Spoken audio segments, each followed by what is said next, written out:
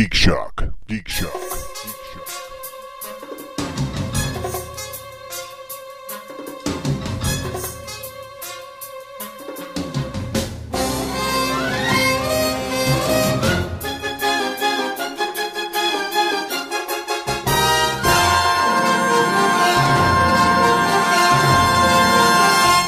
Meanwhile, in the Book of Doom...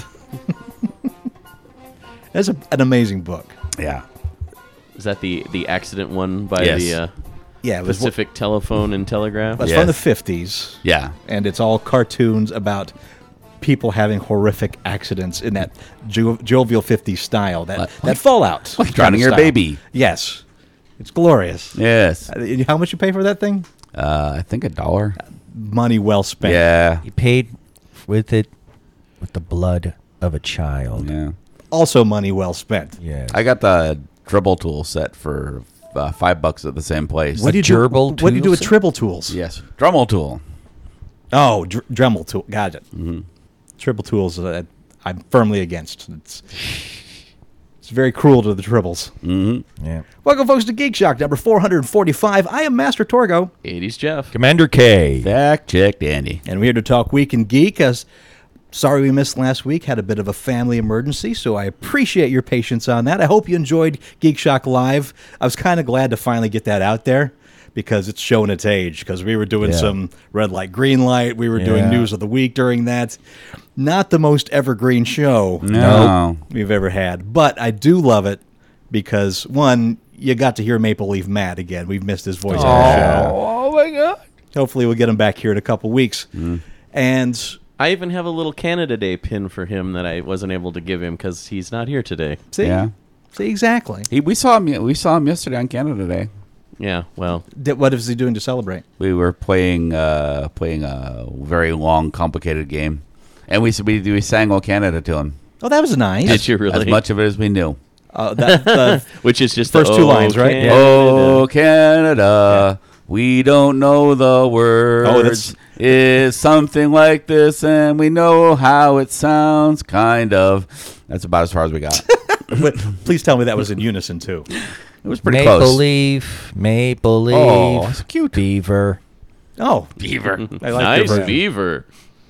So, yep. Yeah, we played Eldritch Horror. Oh, that's the long and complicated Yes. game. Yeah, and it was How long did the game last?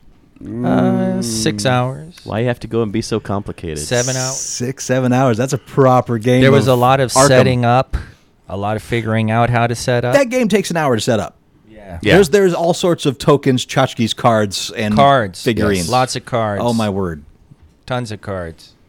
But So- fun. And there's lots of extra cards we didn't realize at first because we're trying to figure out where the cards go, and then we're having Maple Leaf, not Maple, we're having Lewis. God, it ain't Lewis your go bad. through it and try and explain where things go. And it's like, what about these cards? Where do they go? They're not in the game.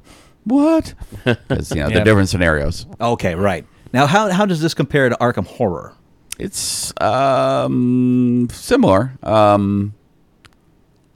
It's co-op. It's Arkham Horror. Is Yes, co-op Arkham too, Horror is isn't it? co-op as well. Yeah, it's been a while since I played Arkham Horror. I'm having trouble remembering, but it's Horror? it's worldwide. You're going through the whole world, closing off gates and stuff. And So that's the big difference, because Arkham Horror just takes place in Maine, yeah.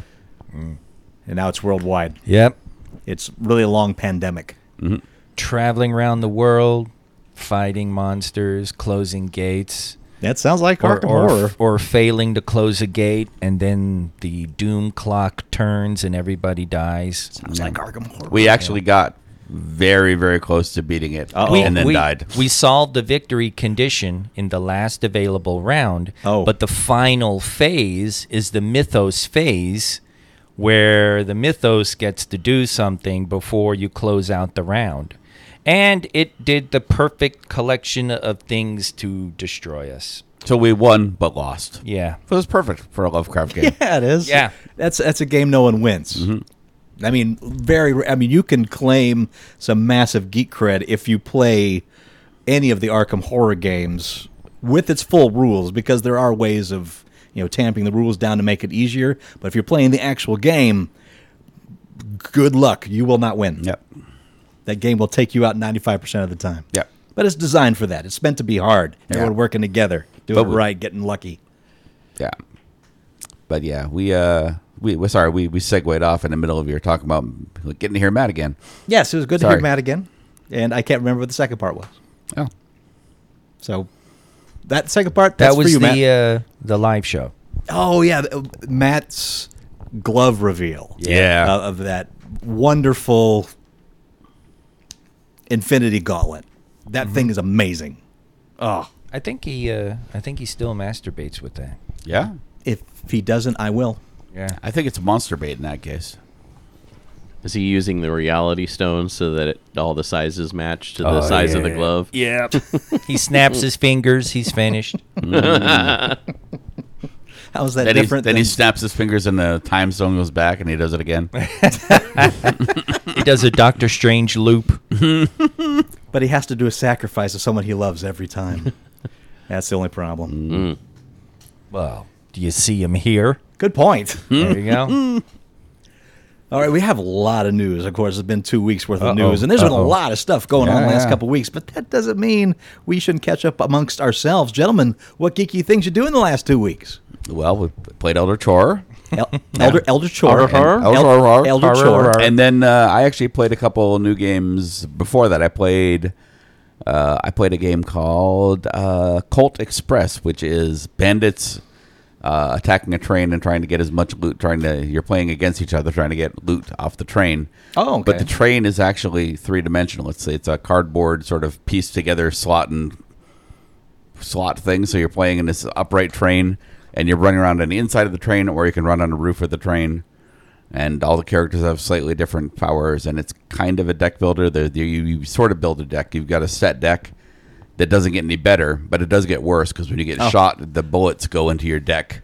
And become chaff, basically. The wounds become in there. So each round you have less of a chance of having a better hand. That's an interesting mechanic. It is.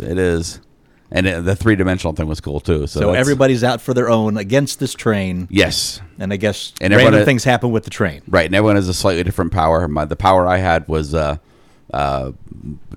you can in the game you can shoot. You can only shoot somebody in the next train, or if you're on the roof, you can shoot anybody on the roof. Okay. My character could shoot up and down too, so I could shoot people through the roof. Oh wow. Celestia played and randomly got the character with the boobs, and that was her power, was the boobs. Nobody could shoot her if there was anybody else that could legally shoot. So if the shooting card came up, and you could shoot anybody else but her, even if you wanted to shoot her, you had to shoot somebody else. I see. That explains boobs. Yeah. That kind of does. Yeah. Kind of does. What's that game called again? Colt Express. Colt Express. Yeah. And then I played another game, which is actually an old Milton Bradley game, which is expensive on eBay. I looked it up immediately. Like, ooh, I need this. No, I don't. It's like $300 a game on eBay. That's expensive game. What makes it so $300? It's just out of print and fun. It's called Thunder Road, and it's basically Mad Max the game. Oh, do tell. I actually borrowed it and played it with Kay. So I'm going to let Kay explain it because he is so much better at the... Well, it's actually an interesting At design. everything? Two tile, large tiles being a dirt road in the wilderness, and you have your sandy shoulders that you can drive in, and your road. And it's gridded off, and you roll a 6-sided die, and that's the number of squares you can move. If you're on the road, you get a bonus die that you can use. So being on the road, you go a little further. But being on the road, everybody's all clustered together. And you begin at one end of the board. You start rolling through. What happens is the first car to exit the second tile, and we're talking how many squares I would long? I would say the board is about the size of like a Monopoly board folded over. Yeah, it's like you're playing with the Monopoly board ripped in half, laid end to end. It's like 13, 14 squares long or something. And the first car to get off the second board goes to the beginning of the prior board, and everything on the prior board is wiped away. Oh, it's basically like a conveyor belt. I mean, when you get to the end, And then what you do is you take the second board, and it goes behind the first board, and so you're just sort of a never-ending chaining road. Right. your road, and the whole goal is to be the last car standing. Right. And you have 3 cars, and you have different ranks on the cars, and you have rules for ramming, wrecking, and shooting. You also get a little copter that can go in once per board, and do an attack, a shooting attack, to see if you can wreck someone's car. And then your cars get wrecked on the road as you're moving forward. You roll 3 dice for 3 cars. If you get 2 6s, one of your wrecked cars is working again. And you write it, because you have little model cars, and you roll and move that car. So there's a lot of, as somebody's getting closer and closer to the board, you're desperately hoping for a 6 as your wrecked car is way at the end trying to flip over and get back on the board that's not going to disappear. It's interesting. It interesting. sounds really and it's interesting. fun. Kind of reminds me of Steve Jackson's Car Wars a little bit. That was yeah. A little simplified version of that, Yeah, maybe? Car Wars was so much more complicated. Yeah. Yeah. This is a kid's Car Wars. Okay. Maybe. Without any turning, because it's all one big straight road. Yeah. Thunder Road, I assume this is from the 80s, or is it earlier? Yeah, it's mid-'80s. It's got to be 80s, because a couple of those car designs are definitely Road Warrior inspired, including an Interceptor. So it's yeah. But obviously they didn't get, or didn't try, probably didn't get the Mad Max license, or maybe Milton Bradley didn't want to be associated with it, so they just went with They were Thunder R-rated. Road. Yeah, All right. it's fun. That sounds great. Yeah, it is a cool and game. you borrowed it from somebody else, so... Yeah, a new friend of mine, relatively new friend of mine. The other gaming group I play with is... he has another gaming yes. group. It's, Well, that makes both of you. You both each have right. your own separate gaming groups. Hey, Yeah, mine comes to my house. right. I don't have a house. Your gaming comes to you. He goes to the other. Yeah. But no, it's the other group was made up of character artists and teachers. Oh, So, that's a fun group to game with. Yeah, it's fun. Wow. Well, what else you do this week, guys? I went to Amazing Las Vegas Comic-Con. As did I. Yes, you did. Tell me about your experience. We at went on Las different Vegas'- days. We did. Las Vegas' own amazing Comic-Con. Yeah, I unfortunately only got to go on Sunday, which is the last day of the con. So, of course, the whole last day of con vibe was in full effect. Not as many cosplayers as on Saturday, which was when they had the cosplay contest.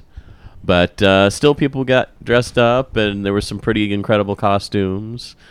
There weren't as many panels on Sunday, but I did get to sit in on Charlie Cox, who plays Daredevil in the Netflix Marvel Daredevil series. I got to sit in on his panel and listen to him talk about the show, which was pretty awesome. I also got my picture taken with him. There was plenty of merchants in there, and many of them local, making their own board games / clothing / all kind of geekery items.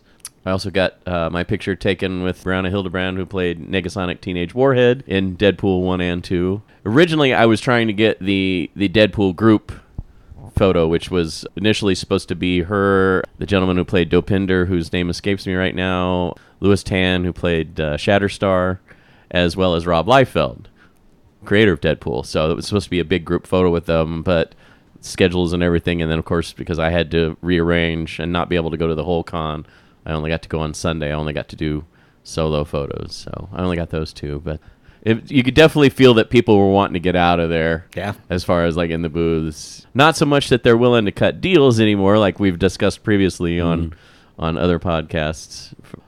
Dopinder was played by Karan Soni. That's right. I couldn't think of his name. But yeah, had a good time.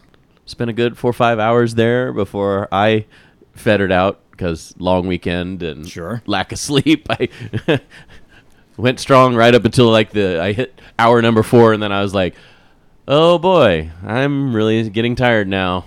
So I think I did like another final half-hour sweep of the floor, and I'm like, I'm good. Plus they're closing in half an hour anyway. So yeah. Get ahead of the curve. Exactly. Get ahead of the traffic. Yeah, I went on a Saturday, and as it tends to be when I go to a lot of cons, because there's usually not a lot of programming I want to watch.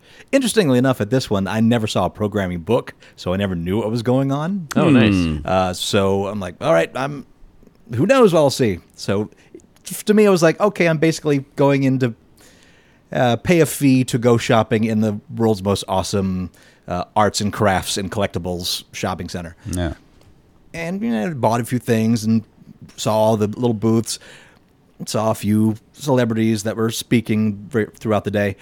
And there was only one time that I'm like, you know what? I don't know what the next talk is going to be, but I can see that things are spread out. And I'm going to just go in randomly to the next one and just see whatever I see, because that can be fun. Just, you never know who you're going to see or what they're going to talk about, but it's going to be something geeky. It's probably going to be something great. And how was the My Little Pony panel? It was amazing. No, so I sat down. They actually did have one of those. I'm sure they did. And it was just about to start, so great.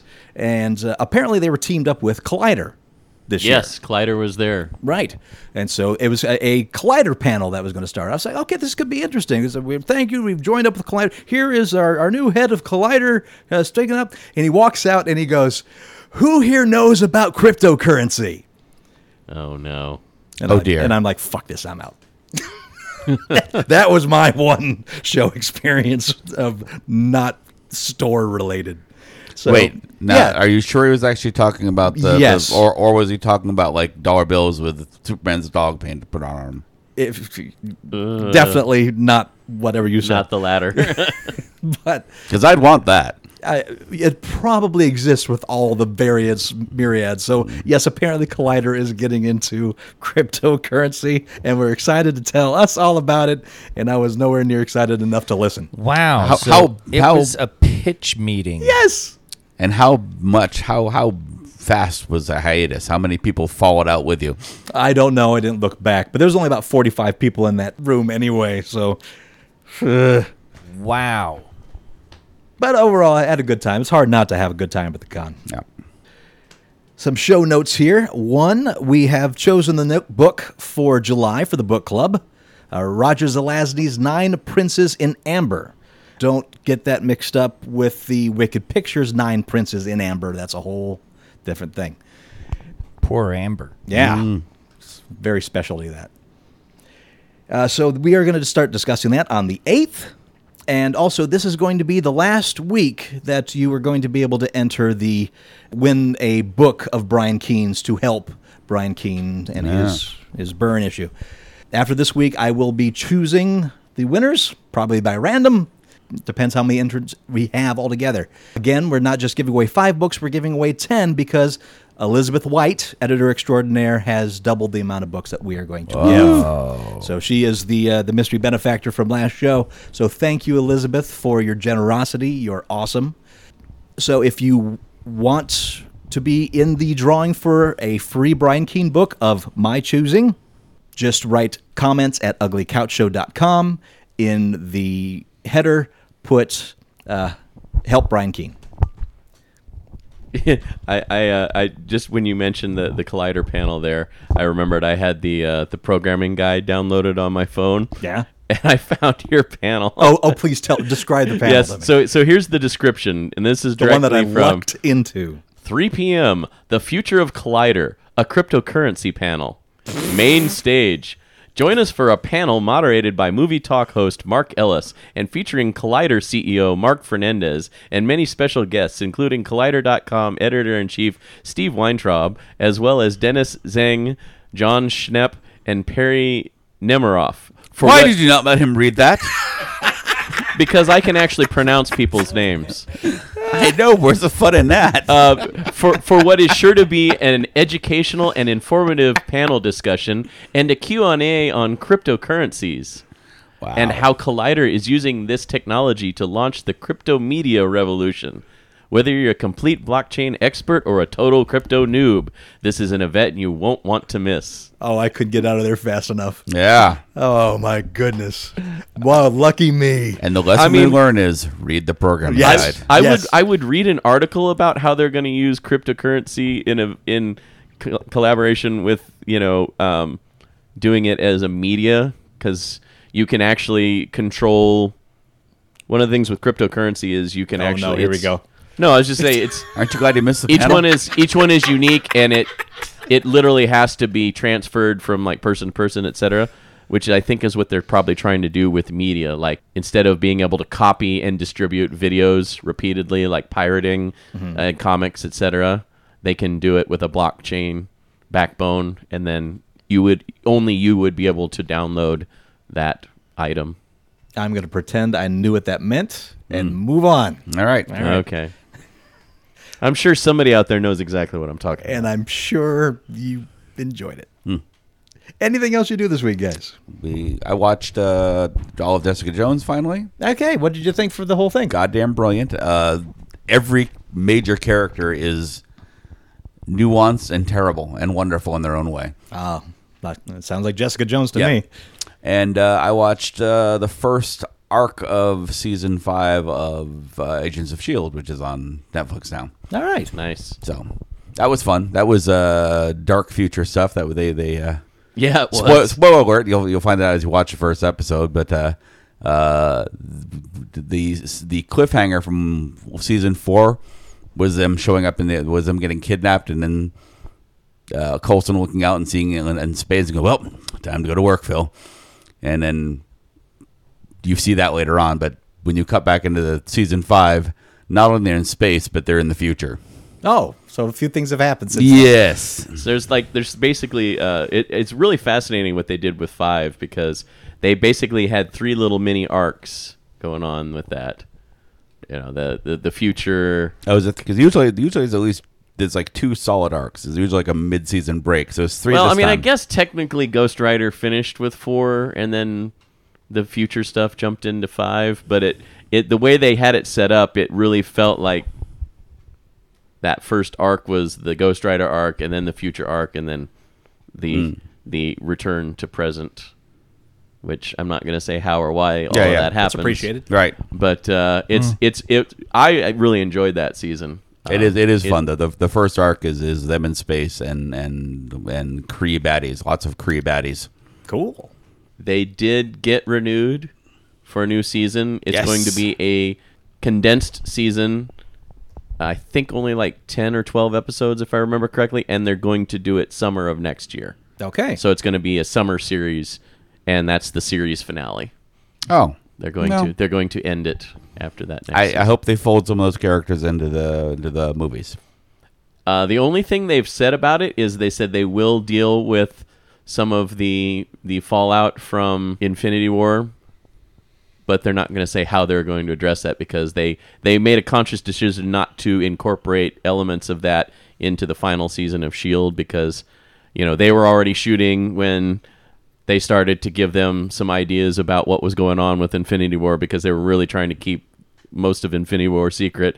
And they're like, you know, it's going to be too difficult to work that in, so we'll make our story stand alone, and then maybe since we're going to have that extended break, when we come back, part 2 will already have hit. They'll just deal with the fallout, and then maybe they'll flash back to stuff. He said, we have ideas what we're going to do with it, but I was like, I'm really intrigued to find out. Yeah, I'm glad what they're they giving do. it. I'm glad they're giving it an actual end. They're actually letting them have that dignity. I'm, not happy that it's ending, because it is. Oh, me either. I've really enjoyed every bit I've watched. It's one of those, I won't even call it a love-hate show. It definitely has its fan base, and a very loyal fan base at that. But the way that ABC, even though ABC is producing the show, which go figure, the way ABC has kind of treated the show and shifting it around, and the fact that it still maintains some relatively solid numbers even after being shifted around, it's still not in the category, the ratings area that they want it to be. Demographic. Thank you. I couldn't. I'm amazed at I'm trying to remember his name. Greg. Clark Gregson. What the hell is his name? Clark Gregg. I'm amazed at this guy that they've just brought into the movies basically as this kind of nebbishy, low-key guy. Low-key, yes. Oh! Ends up carrying the show so solidly. He ends up being such a well-rounded, powerful character in the whole thing. And he is going to appear again as Coulson in the Captain Marvel movie.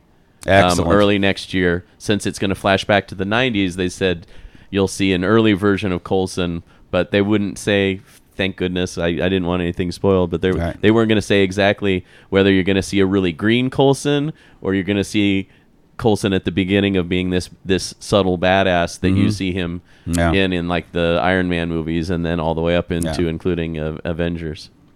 So Yeah. glad to see him back. Yeah. I'd love to see more of him. I did not watch any of Luke Cage season 2, but I've been hearing from everyone that saw watch it that it's brilliant. All right.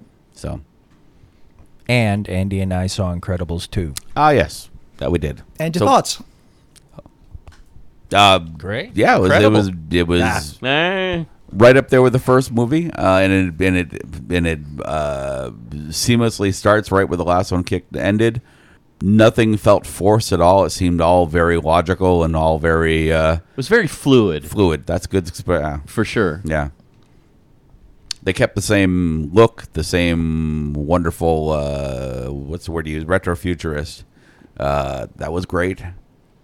I personally loved how the characters continued right from where they left off with their development and talking about their backgrounds and stuff. So it literally, they somehow continued the story while expanding who and what each character was, and then still having this story go on around him. I thought it was really. Are we in spoiler talk now, or fantastic. should we skip No, that? no. Okay.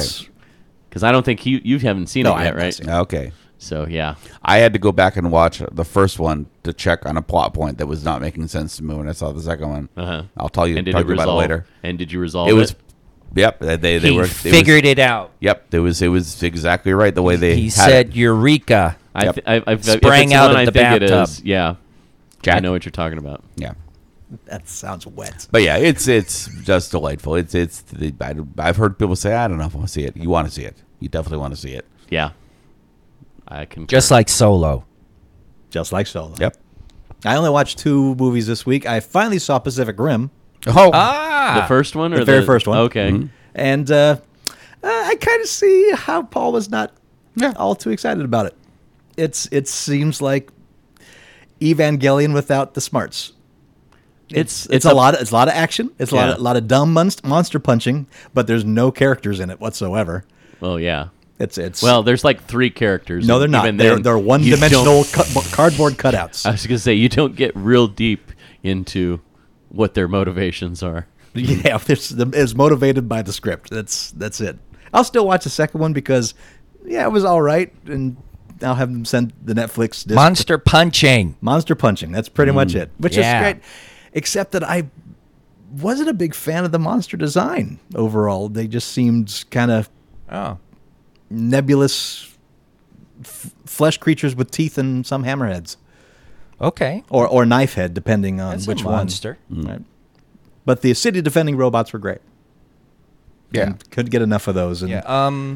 Now you've seen Evangelion, right? most of it, Okay. not all of it, but enough that I'm like, well, Because I wonder if it's consistent where people who've seen Evangelion are like, oh, it's lacking, but those of us who haven't, sure, because it's tough to see, right. Yeah, it's like, Pacific If I Rim did- was fun. Yeah, if I didn't have Netflix discs, I never would have seen Evangelion. That's the only way I could see it. But it's also not fair. The comparison is not fair at all. Where we are talking about a extended series with a long arc story to tell in Evangelion with a 2-hour monster punching movie where you can't tell a deep story. And if you try, you're going to take away from the monster punching, which is the whole point. He did the punch. So it did, He it did the did what- monster punch. it did what it set out to punch. do, and I can appreciate it for that. Yeah. But it's It was a city crunch. don't go looking for a story. It's Plus Charlie, not Charlie Hunnam. Charlie Day. Idris Elba. Yeah, he's fantastic in everything. He's does what he can with a character that's not written. Right. He needs to be Galactus in Incredibles 3. Yes, Ooh. I agree. I don't know what that means, but I agree. He doesn't know. And the other movie I saw was Star Wars: The Last Jedi for the second time. I was going to say, you might in my saw life. that. We're talking about that with you. Yeah, come on. Sorry? I seem to remember talking about that Yeah, movie for with the you. second time. Yeah, that's why he was like, Yeah, what? But in watching it the second time, I think it solidified itself as my favorite Star Wars movie. Wow. I definitely agree that it's better the second time around, for sure. Okay. 'Cause you pick up on a It's lot on more. Netflix now. Is it? Yep. I had such a disappointing conversation with a friend because he was going off on it again, and he was just How was Vernon doing? The dude was doing the whole bullshit about betrayed everything and doesn't care, and then we got to talking about Kelly Tran getting off Instagram, and he's like, see, now you're doing what everyone else is doing. You're assuming that she left because of that when she didn't announce it, so you don't know why she left Instagram. Like a movie actress is going to leave Instagram because reasons. Right. And it was a kind of a soul crushing conversation because it's just like and because I watched two fucking haters on YouTube just to see what was all about. See what the arguments are? I'm getting fucking recommendations. You aren't getting enough of that shit at work? Douchebag after douchebag Oh, yeah. after douchebag. You will get those Regarding forever for a Last while. Jedi. It just, man, all of the haters. Kathleen Kennedy humiliated by Solo's numbers. Oh, God. Barf.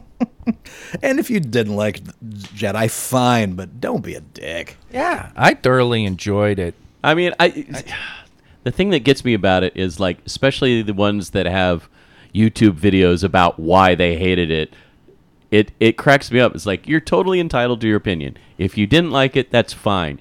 But the points that they go through to quote prove that it's a terrible film are completely unjustified. Right. Like, there's no justification for their hate based on their own presentation. And I'm sitting there and I'm like, you can say that you don't like this, but by saying that does not necessarily mean that automatically makes Look, she's totally a wearing terrible a beige movie. uniform here. That's a beige uniform. It's totally beige uniform. It simply means, see what I mean? It didn't speak to you, but it spoke to a lot of other people. So let them have their enjoyment. Yeah. Don't try to tell me that I'm wrong for liking it. That's the kind of shit I hate. Sure.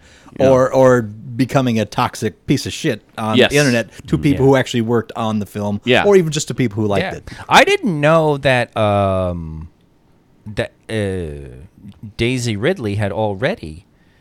She had deactivated her Instagram account a long time ago. Yeah, people were starting to get brutal. I didn't know that. You know, Yeah. She dared to be a woman protagonist in a Star Wars movie. Oh God! And you almighty. can, and you can not like plot points of a movie and still not be a dick about it. What's the thing we were watching? The comedy thing where the guy's doing pitch meetings to himself. Oh yeah. Vernon introduced me to this. Actually, it's a great it's wonderful. series on YouTube. This guy does called Pitch Meeting, where he plays a Hollywood producer, and he plays The guy doing a pitch. writer Right, yeah. pitching a movie that's already been made. So he'll pitch Solo. He'll pitch Jurassic Park. He'll pitch Empire Strikes Back. He pitches all these movies that have already come out, and he sits there and brings up the contradictions and the plot holes. For one we've all seen, goes through. Oh crap! What's the Phantom Menace? He goes to Phantom Menace, and then he talks about the pod radio. And it's like, so we're going to get a teenage Anakin Skywalker and learn about how he learns about the Force. No, we're going to get a 10-year-old Anakin Skywalker so we can attract the kids. Oh, that sounds great. So we're going to attract the kids with what exactly? Politics. Lots and lots of politics. And, he just goes on like that. And, kids just love politics. Yes, they do. Right. And then early on in the movie, they're going to do a thing called use their force speed. Oh, that sounds useful. I bet they're going to use that later and be important. They'll honestly never use it again. Yeah.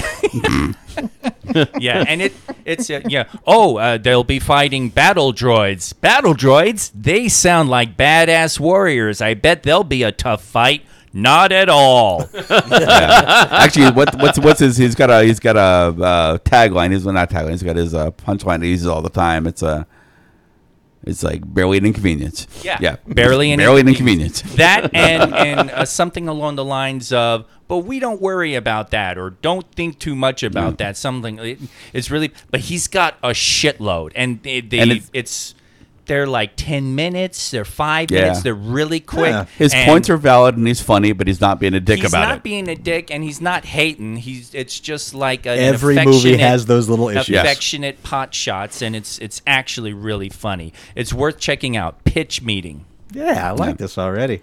And I'm fully convinced that if the internet existed during Empire Strikes Back, we would get just as much hate against Empire.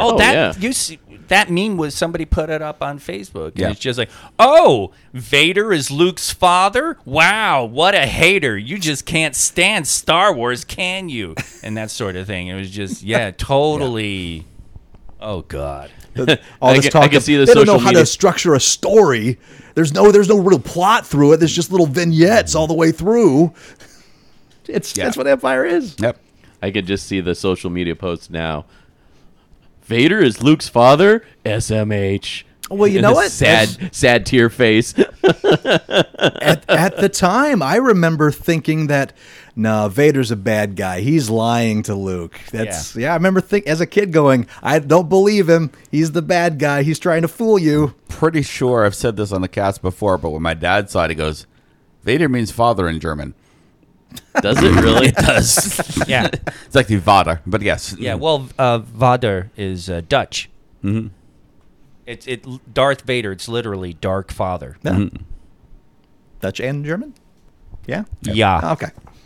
And, that's all I did. That's all I can remember. Oh, and a lot of painting. I did a lot of painting. I see up in the danger of being hit by your fan blades up there from this angle.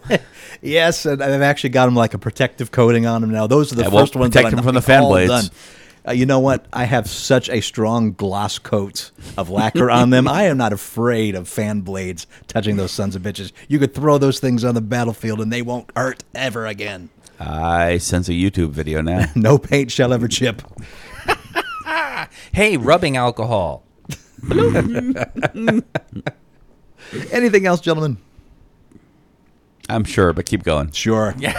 All right, then we have to do the inevitable. No. News you don't give a shit about. Michael Bay and his... Go no further. And yes. Done. We already know we don't give a shit about it. The first sentence is Michael Bay.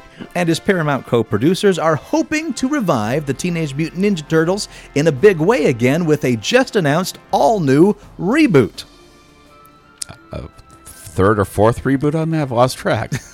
The new movie, first reported by The Hollywood Reporter, has recruited writer Andrew Dodge, the writer of Bad Words, to pen the script, and will be produced by Bay, along with Andrew Frum and Brad Fuller, all of whom produced the last Teenage Mutant Ninja Turtle film. The new film comes in the wake of a pair of turtle movies that performed decently at the box office, but didn't exactly appease critics or fans. Teenage Mutant Ninja Turtles raked in plenty of cash at the global box office when it premiered in 2014, but poor critical response and fan word of mouth may have played a role in the withering legs of its 2016 follow-up, Teenage Mutant Ninja Turtles Out of the Shadows.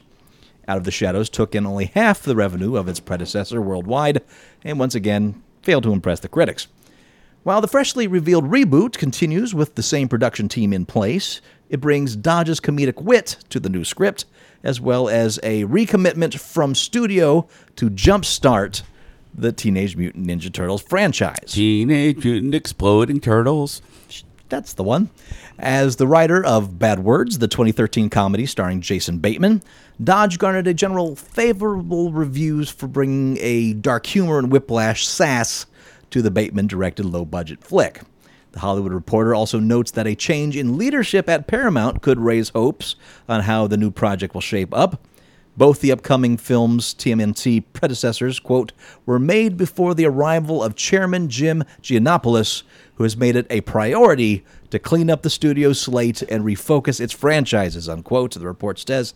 Insiders are hoping to bring a patina of quality as they relaunch the franchise, But unquote. just a patina. Just a patina.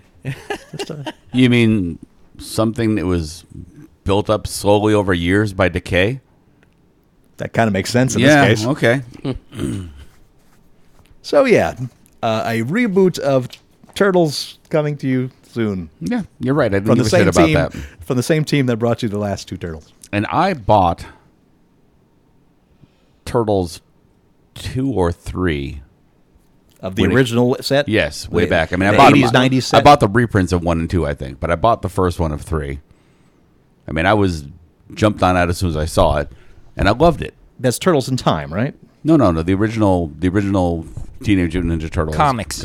Oh, okay. Not the Yeah, Left yeah. out I mean, a I've been crucial word. following the Yeah. Turtles since the get go, the Eastman and I Laird have comics. just no interest in these. I mean, ugh. Yeah, In the comics? in the movies.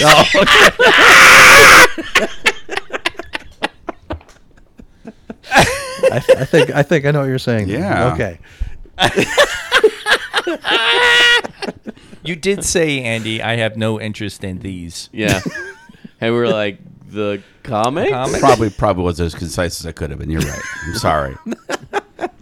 But we love you all. Yes, the I same. was. Nobody understands. I understand me.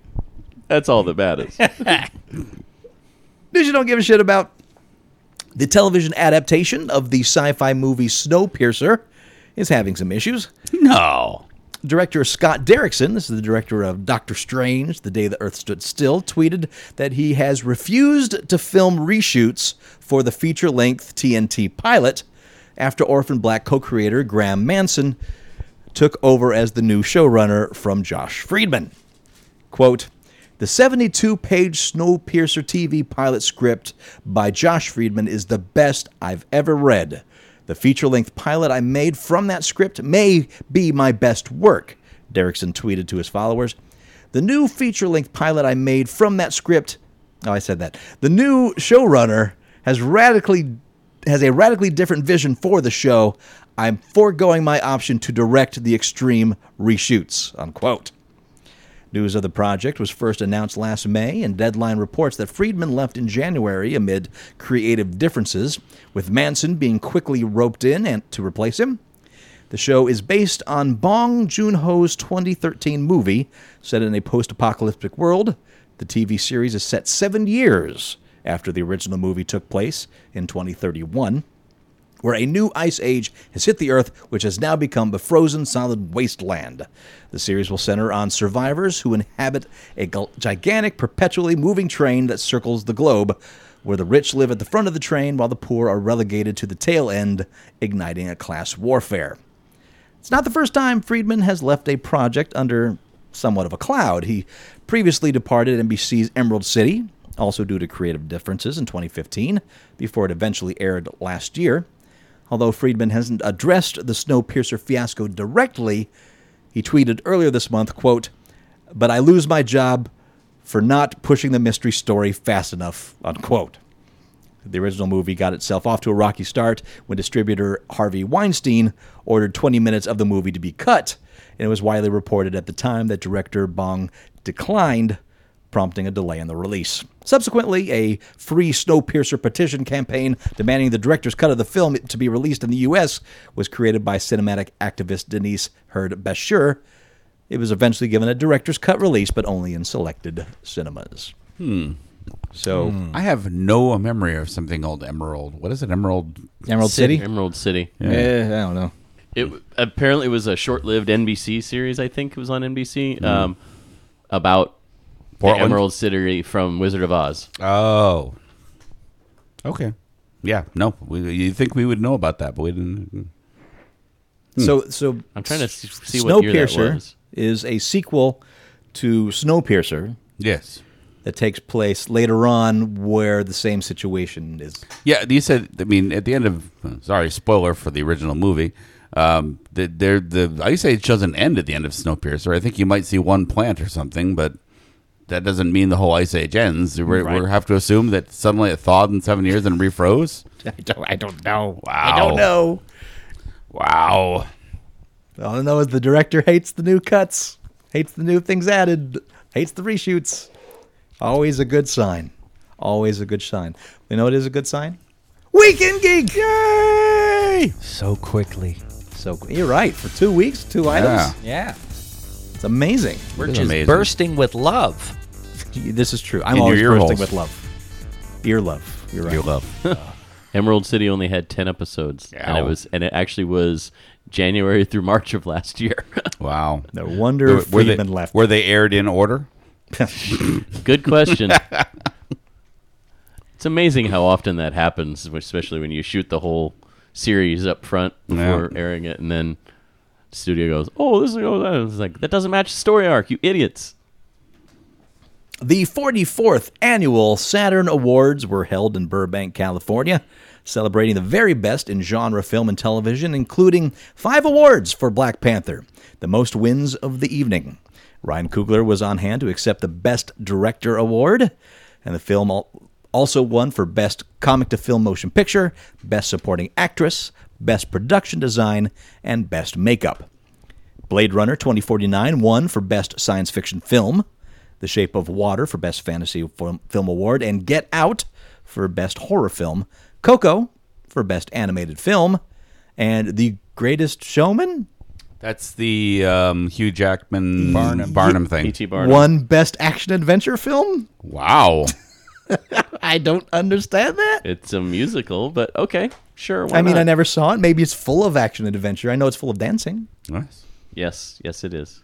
Other notable film winners included Best Actress for Gal Gadot for Wonder Woman, Best Supporting Actor for Patrick Stewart in Logan, Best Performance by a Younger Actor for Tom Holland in Spider-Man Homecoming, and Best Actor for Mark Hamill for Star Wars The Last Jedi. Best Writing went for Rian Johnson for Star Wars The Last Jedi and editing for the same film. Best Music for Michael Giacchino for Coco. And Best Special Effects for Chris Townsend, Guy Williams, Jonathan Faulkner, and Dan Sudik for Guardians of the Galaxy Volume 2. You want to pronounce that name properly for him? Nope. Nope. On the TV side, The Orville landed Best Science Fiction TV Series. The Walking Dead won for Best Horror TV Series. Better Call Saul for Best Action Thriller TV Series. And Outlander for Best TV Fantasy Series. The Patrick Stewart Award was well deserved. I agree. He It's was amazing amazing in performance. Logan. What did Gal Gadot win for? Wonder Woman.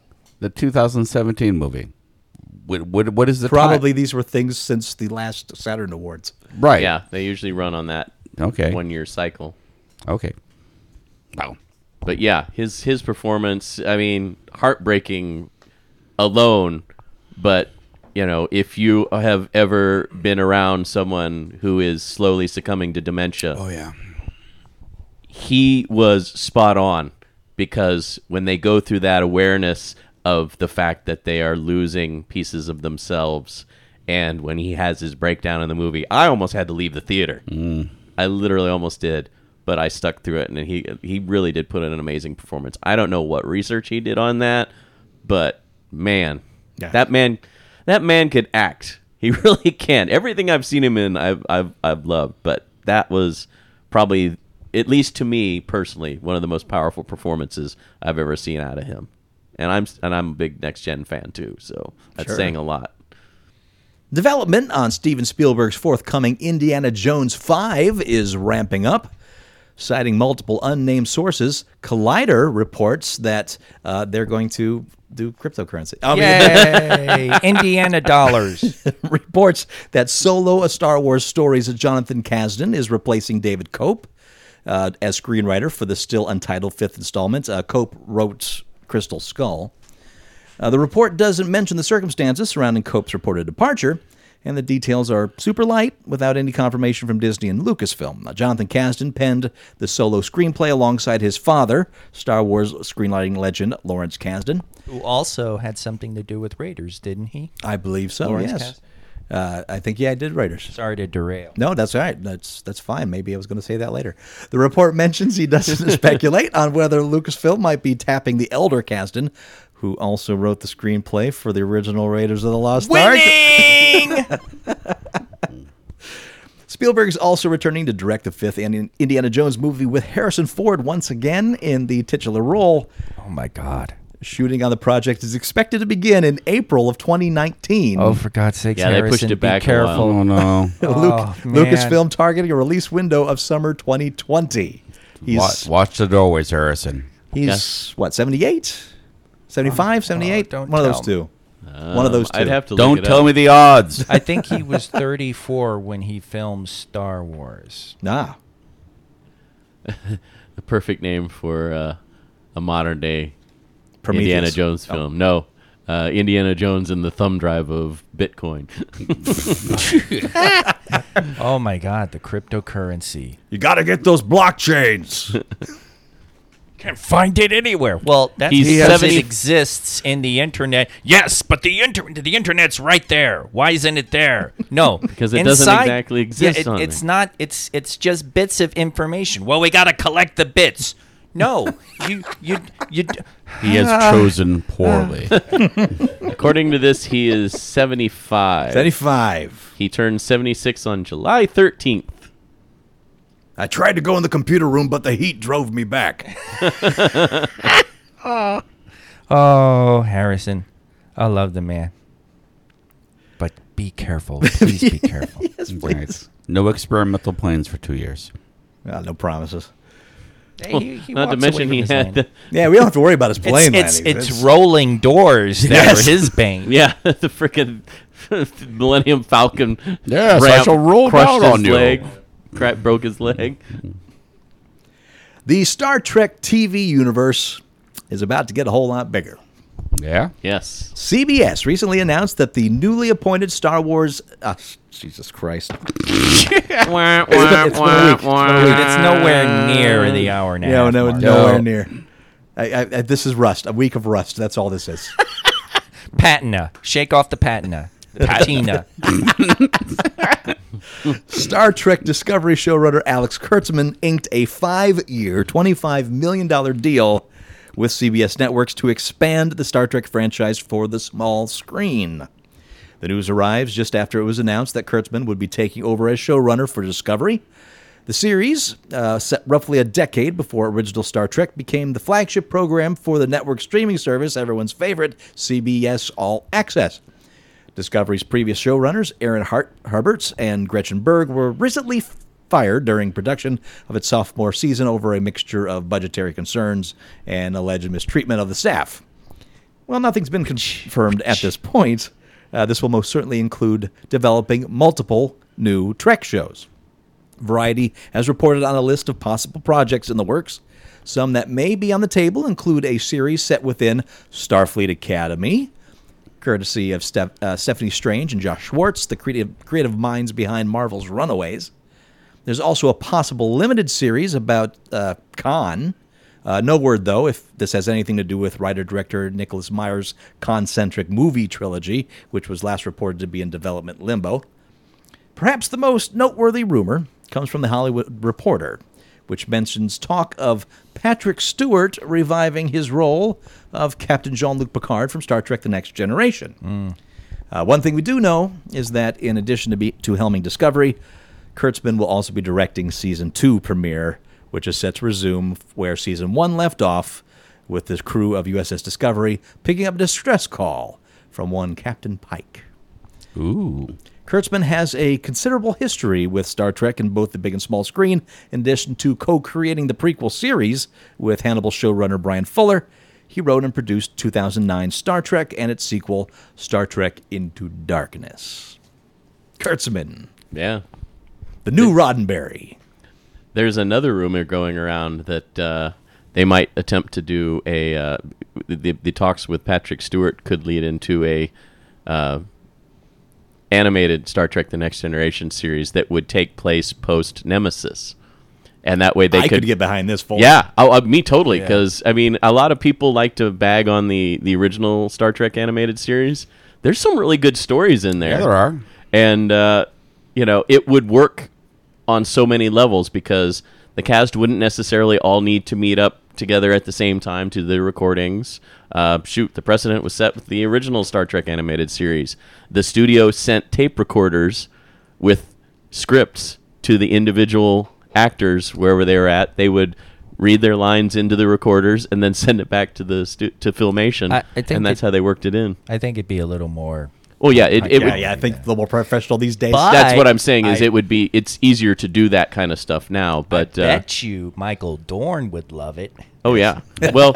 No makeup chair. Yes. That, I was going to say that as well as Brent Spiner, because he feels he's aged out of being able to play Data, but he would definitely reprise the role as a voice. Yeah. So he could do Data's voice And and there's- not have any problems. And there's plenty of stories to choose from in the extended universe of Yeah. novels of Star Trek. Yeah. Well, isn't that Star Trek Legends? In the next one I have here, all Star Trek books are now relegated to Legends. They're going in a whole new direction.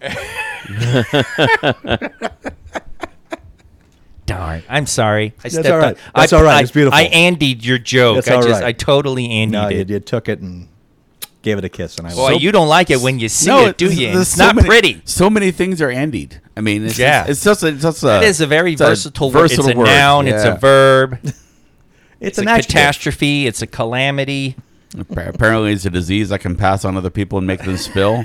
And if Well, you add ly, it's You an know, it's an- everybody, you store the DNA. Of, Yeah, sure. Yeah. Yeah.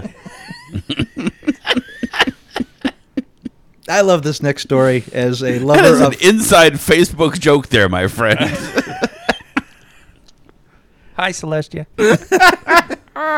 This next story is for all you bad horror lovers out there and lovers of 90s television. Shudder, that's the horror cable channel, if you get it, is bringing back 90s Monster Vision host and good old boy Joe Bob Briggs. Yes! Whoa. For a Friday the 13th movie marathon. Beginning at 9 p.m. Eastern Standard Time on Friday, July 13th, Joe Bob Briggs will be hosting 24 solid hours of horror, including his classic drive-in totals at the end, of course, for the last time.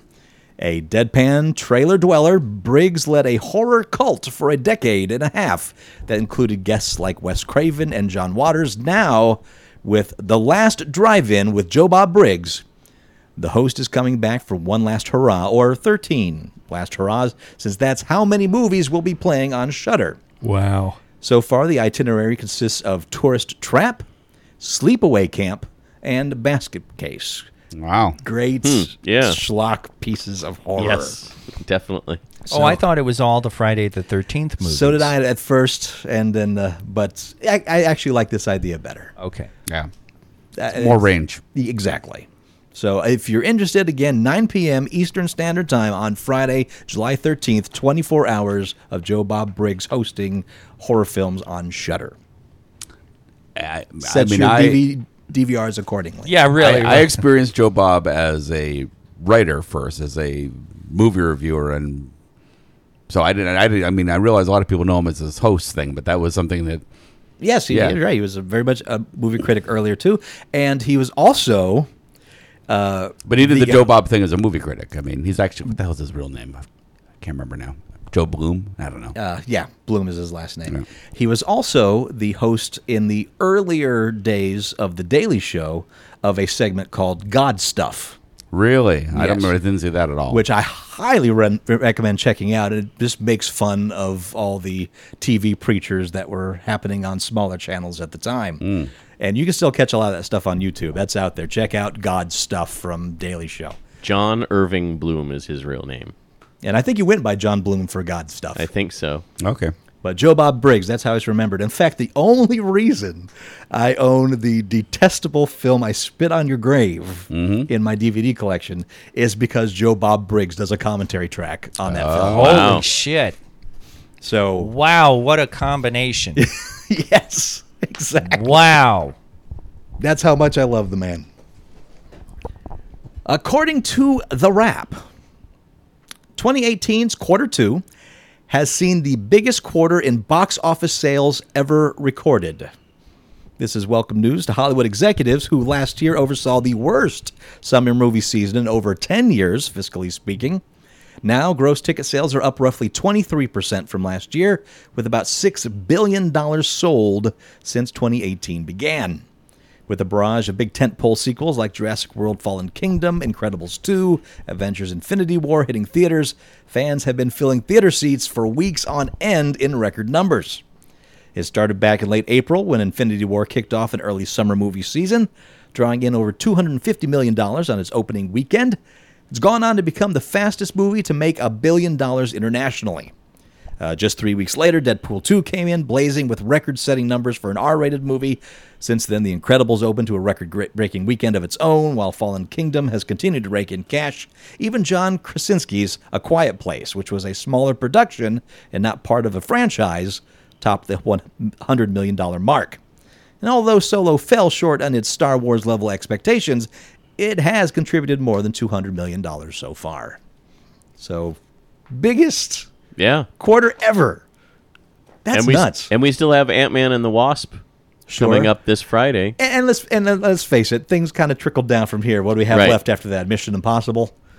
Is there any big tentpole film after that? I'm trying to remember the release schedule. There's a couple movies here and there, I think, in between Ant-Man and... I'm sure there are, but I can't think of big releases. No, that's what I'm trying to rack my brain and think, because I know there's a couple. There's got to be a couple major ones. Because August, there's like a smattering at the beginning, like 1 or 2 films, and that's kind of the last hurrah. In fact, I think Ant-Man was originally... No, it was Guardians of the Galaxy that was an August picture back then. Yeah.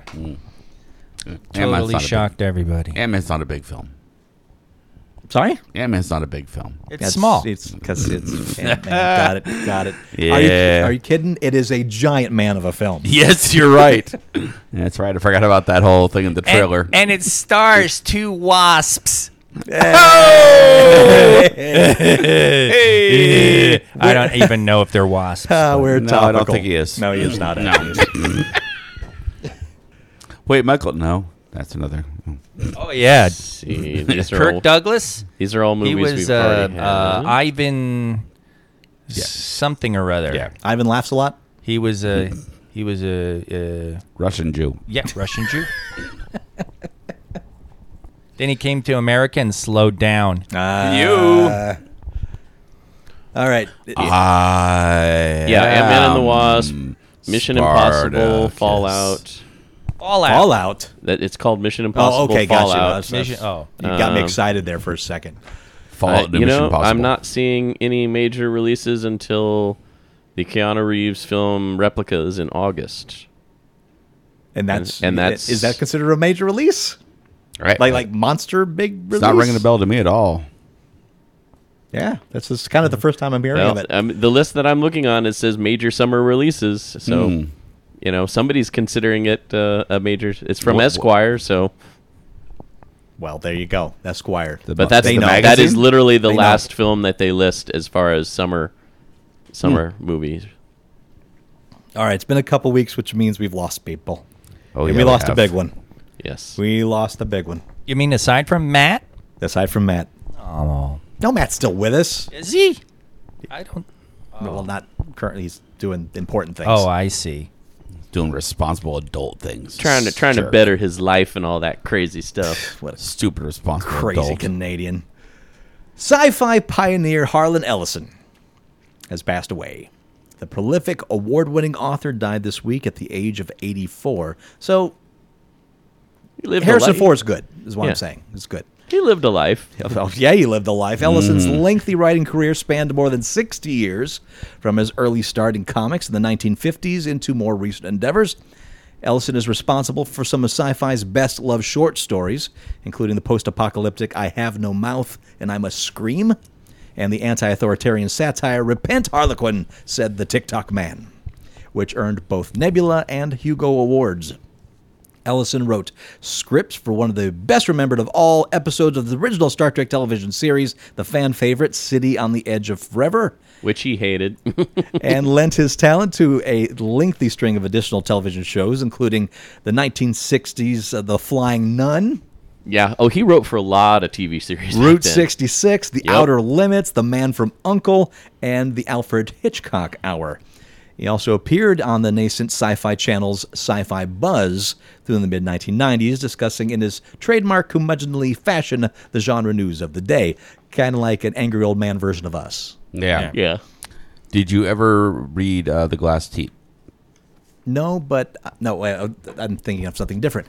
I've had one of those little ceramic mug teats. Yeah, exactly. No, he wrote. Yes. I'm not sure what it was actually. Probably some alt weekly of the time. But there's two paperbacks of it. They're collections of his columns. Yeah, and they were TV film reviews. column for it was fantasy TV show and science reviews. fiction magazine. Is that what it was? Same fantasy, yeah. So, but I mean, just brutal. And then like there's like 2-part one where he goes in and deconstructs something he wrote, and he goes through the whole what he wrote and why he wrote it for some show you've never heard of. It's like The Young Lawyers or something like that, because there was a whole run when he was in the middle of writing where everything was the young this and the young that.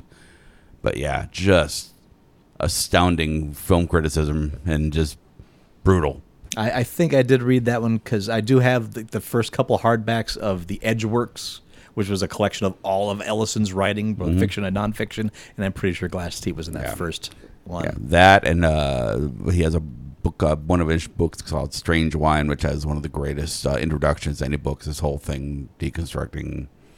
The line is the dinosaurs had no strange wine, no imagination, and they patented it and they died out. You don't look so terrific yourself. That's pretty good. That's good. And then Ed said that book has one of the greatest short horror stories ever. He has a whole short story collection called Through A to Z in the Chocolate Alphabet, where he just went through every letter of the alphabet and wrote a short story, horror story, short speculative fiction story for that letter. And some are just like 2 sentences long, and some are several pages long.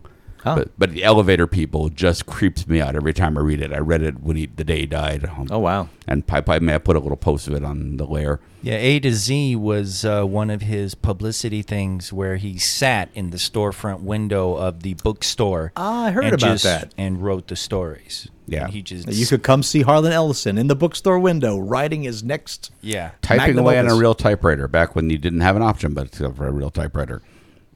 Come see the author. Yeah. He's so fun. He's a brilliant writer, but bitter, cranky old man. Fuck yeah. So Known for it. The last time I saw him at the Star Trek con, he actually got up and left the stage mid-panel. Like not in a angry rage, just like he was done talking and so he just left. Not surprised. He was done as because I forget the Creation co-founder's name that was doing the interview. Was running the paddle. I think it was Adam at the time. So it was just the interview Adam. and him? So it's Adam. Oh, that's even better. I'm 99% certain it was Adam Malin, but it was Adam Malin behind this like talk show style desk. Which first of all, I was like, really, but whatever. That's how they wanted to do the panels that year. So he's behind the desk asking Harlan Ellison questions as he sits on the talk show host couch there, and he's got his little briefcase with him. And at one point, he finished one of the questions, and not so much angrily, but just kind of looked irritated, got up, picked his briefcase up, and walked off stage. Yep. And Adam's like, Harlan? And then after like a couple of minutes, like, okay, well, I guess he's gone. So we'll finish this panel and move on to the next one. Wow. It was just it cracked me up. Yep. Andy and I, our crazy libertarian friend, actually had an encounter with Ellison. Oh. He just gotten out of not just, but he was in the Air Force, our friend, and he actually organized a dinner, and I forget the context, but he invited Ellison to attend this dinner thing with a few Air Force officers, some teachers from the academy or something. And at one point they got into a discussion about McCarthyism, and it got a little heated, and Ellison was just like, at the end, it was the darkest period in American history. And apparently our provocateur friend went, well, I think there are a few thousand Indians on the Trail of Tears who might actually argue with you. And he said Ellison jumped across the table and wrapped his hands around his neck. Oh, wow. And these Air Force officers had to pull him off. Wow. Yeah. Wow. Yeah. I do wonder what's going to happen with his books now, because he has resisted having his stuff made into movies or TV for a long time because he doesn't want people monkeying with it. Yeah, he's constantly talked about, like, in any of the interviews and panels I've seen him on, about, you know, how he feels he's gotten screwed over by this, that, and the other thing throughout his career, and But like now they that- always want him to do stuff for free, like interviews, and or, you know, they want him to come do a book signing, but they don't want to pay him, and yada yada yada. And so, Of all the writers out there, I am one more than any other one. I'm 100% convinced Ellison has a literary will. yeah, Yeah, you think And so? an He's gotta have one. and an executor in place for his literary will. Well, his wife Probably. is probably, yeah. Probably. We'll see. It'll be interesting if he's like, well, after I'm dead, go ahead.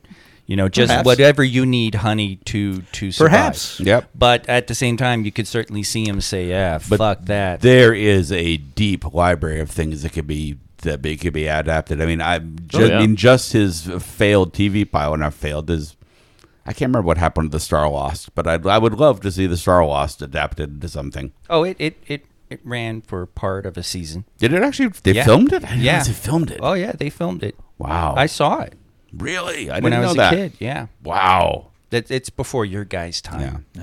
It was it's a cool concept. I mean, it's very much a concept of its time. It was a Saturday morning show. Was it Saturday morning? I didn't realize that. I'm pretty sure. Okay, It's so called the- the Star Loss? Yeah, it's The a Star Lost. it's It's a world ship story. Yeah. And all the cultures in it, it's one of those classic, they have forgotten that they're on a world ship. Right. And so all the cultures are, they think they're just in their world, and they slowly discover that they're not. And it's a journey because something's wrong with the ship, and they have to actually fix it. And Keir Dullea plays a Amish guy Yeah. who who leads the typical motley crew. I of people. remember seeing a clip of this with him. Yeah, and it was old. This is old school video quality, right? Some of the earliest work in chroma key with doing all the green screen or back then blue screen effects stuff and everything. And his telling of the botching the Star Lost is one hell of an essay. Because that's what I have. I have that book that talks about that, and then it has the pilot, I think. Yeah, it does have the pilot. I pilot think. script. Yeah. Yeah. And a little known thing, I don't even know if you have it, Todd. I thought you were going here originally, Andy. He did audio readings of his own work. Oh, okay. Grammy nominated Yes. for spoken voice. Yeah. Did he win? I think he might have won it. I don't know if he won or not. I think he- I mean, I think he 'cause won it. I think he was up against like Ralph Richardson and stuff like that, and and I think he was nominated more than once. But yeah, A Saturn, a Bradbury, Prometheus winner, as well as 6-time Bram Stoker Award winner. Ellison's work has been widely recognized from both within sci-fi genre as well as other larger creative community. Ellison has been honored in nearly every major sci-fi organization and writers group. As an Ohio native, Ellison was born in Cleveland, 1934, moving early to New York before heading to Hollywood, where he remained a California resident throughout his award-winning career. The author of more than 1,700 works, many of them sci-fi short stories, Ellison was the winner of 8 Hugo Awards, including a shared award for his screenplay of A Boy and His Dog. Also the only author ever to have won 3 Nebula Awards for Best Short Story. So I don't have the Grammy thing on here. I'm looking at his awards right now. fact but- check Jeff Wow. is checking. Hugo Awards, Ray Bradbury Awards, Fantasy Award, Life Achievement. I mean, the list is going on and on I'm here. getting deja vu. Yeah, Yeah. I feel it. Writers Guild of America Award for Television Yeah. Achievement. Including that, I believe, also he had Was a that for Deep Hugo Blue with and the a Glass Hand, or- WGA for City on the Edge of Forever. I was saying, did the Demon with the Glass Hand didn't win anything or no? No, that's That's and- on YouTube, by the that way. I and found that on YouTube. Soldier Ah, Yeah, I are don't the s- Outer Limits episodes that James Cameron was Mined for, inspired for Terminator, yeah. for Terminator. I don't see any Academy of Television, dun, dun, dun. so it's music. It's possible he was Grammy, nominated it's and Grammy. didn't win, but yeah, I have a think lot of books in my room. But I have one whole shelf that's nothing but Lovecraft, and have another whole shelf that's nothing but Ellison. Yep. Wow. I've seen it. Yeah, everything else is sort of scattered. A few of this, a few of that. And Ellison's been suggested a few times for the book club. I have a feeling it's going to get another push here. I would imagine so. Yeah. Strange Wine. I'm nominating Strange Wine right now. Well, you can't right now because we're doing Nine Princes in Amber by Roger Zelazny. Next month, Is he our Strange first Wine. Repeat author? Zelazny? Because he wrote Lord of Light. That's right. I think he is our first repeat author.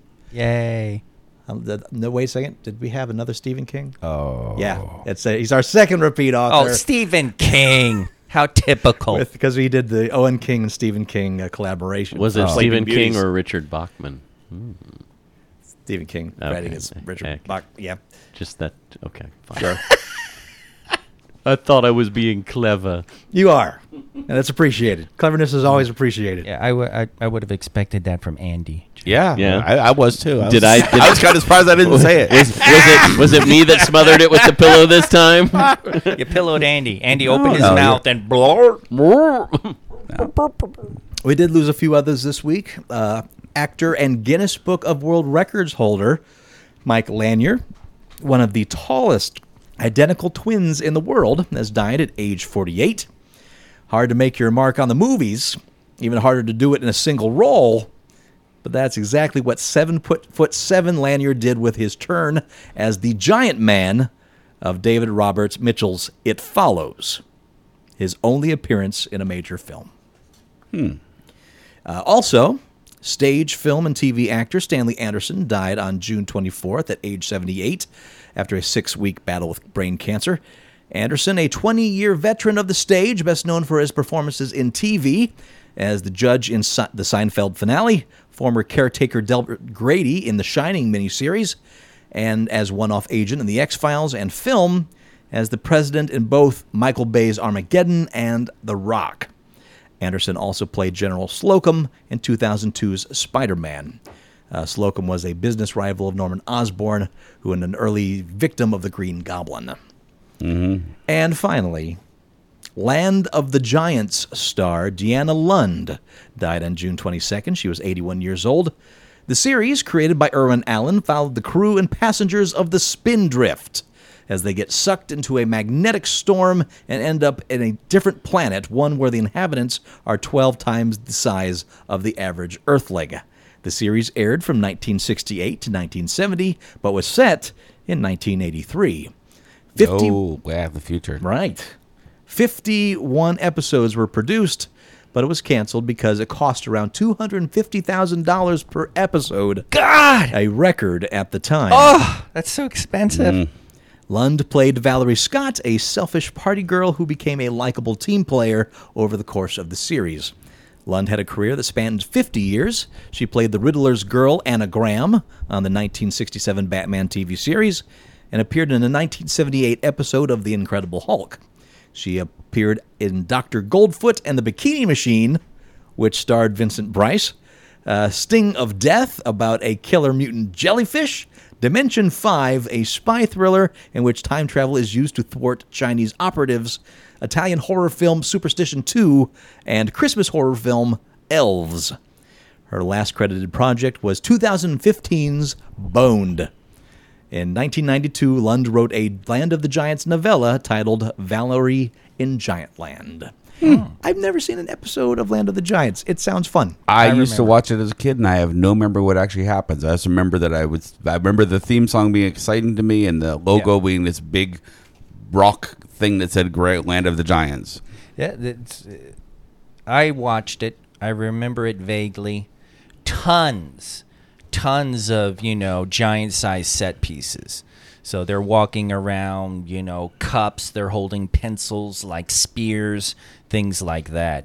That's like the most vivid thing I remember about that show. I think Sci-Fi ran it like early in their morning lineup for like a while, like on a weekdays. Okay. And I remember catching a couple episodes of it on there. It's sort of mixed up with Time Tunnel for me, with the same sort of Time thing. tunnel. Yeah, the same. But I remember sitting down and watching it because here comes the music, but I don't remember the episodes at all because I was tiny then.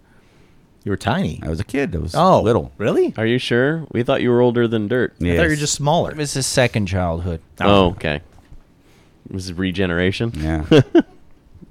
I don't want to go. AMC theaters may be giving movie Wait. Before you hop on to Off with the Desk, I want to mention Greg Thielen. Sorry, man. I mentioned what do you what? want to mention? Greg Fool? Greg Thielen is a comic book writer that I knew vaguely. I think I had lunch with him once. But he was actually worked with the Celestia on a project for a while.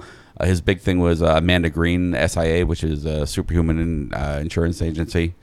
He wasn't very old. He just, I'm not sure what he passed, some sort of disease passed away from, but a couple weeks ago. Actually, right before the last time we recorded. Oh, shoot. Yeah, so nice guy and good writer, but never made it huge. He's never big, but still. Still good to be remembered. Yeah. Mm-hmm. All right, sorry. Carry on. That's all right. AMC theaters don't care. Yeah, they don't care. AMC theaters may be giving MoviePass a run for its money. Yeah, I heard about this. For those looking to see all those summer blockbusters without breaking the bank, the movie theater chain has announced it is adding a new tier to its AMC Stubs reward program.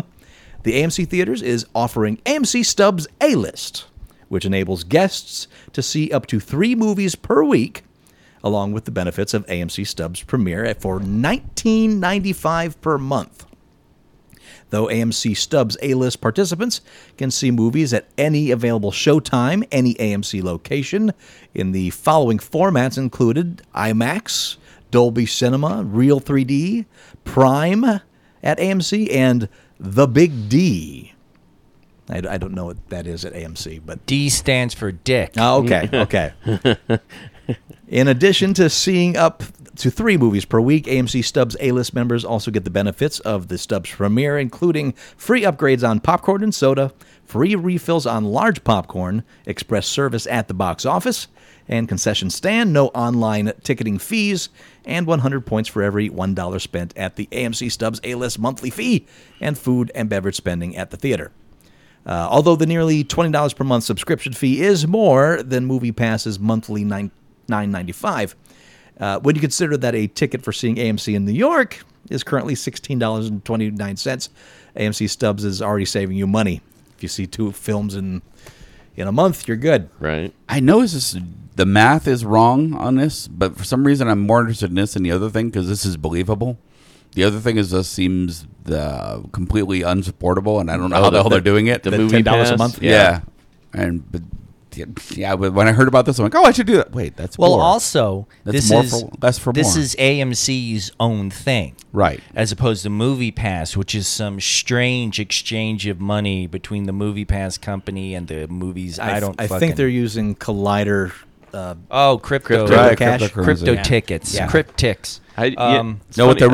they're really selling with that other thing is they're selling your information is what it is. They really are getting your demographics. Data mining. Yeah, Data mining it. Location information, what theaters you go to frequently, what movies you see, Right.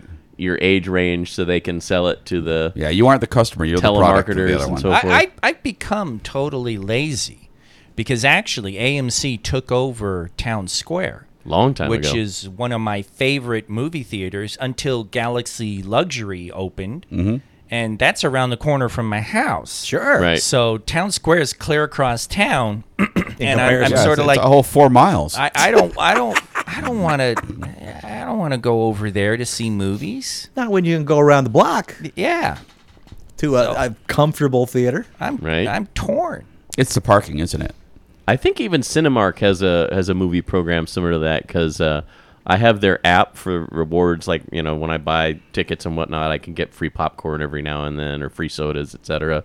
But they have like a whole movie ticket program now too, where like if you book your tickets through their app, there's no booking fees and then discounts on concessions and then a certain amount of free tickets every month. That I had looked into doing it at one point until I just decided that Galaxy is where I want to just continue going to see my movies. That says a lot about a theater. Yeah. Wow. And I like, Cinemark has the Orleans, and they've all luxury recliners now, and then the $5.25 tickets on Tuesdays. But I work on Tuesdays, so can't take advantage of it.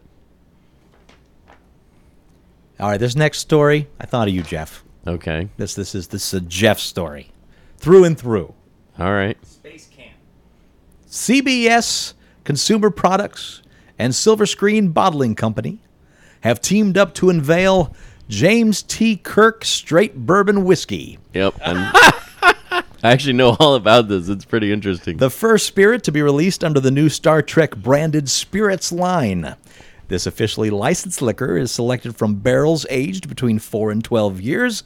The website for the bourbon boasts the spirit celebrates Kirk's bold spirit of adventure. Whatever that means. Star Trek veterans Michael Okuda Tastes and like vaginal yeast. No, that's the beer that they just Oh. that reminds me, I forgot to put that story in here. Well, we got it. That one grows on you. it was in the lair. Everybody's read it now.